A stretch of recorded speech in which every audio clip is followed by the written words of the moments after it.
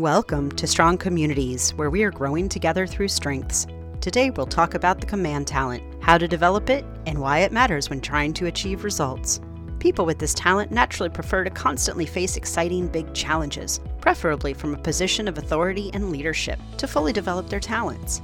For example, they need to be sharp and quick on the draw, making quick and powerful decisions with conviction.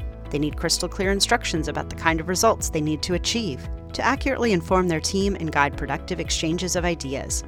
They need others to follow them, embracing their leadership and leveraging it for its real results. They need others to respect them, to truly feel like an authority and fuel their desire to command.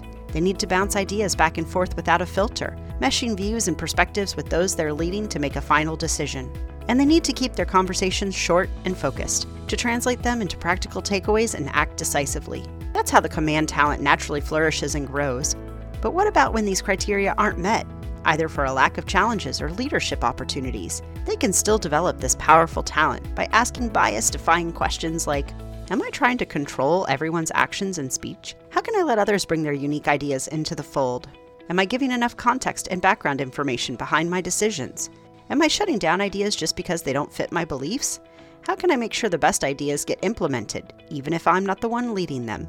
Thanks for listening, and let's keep building those strong communities together.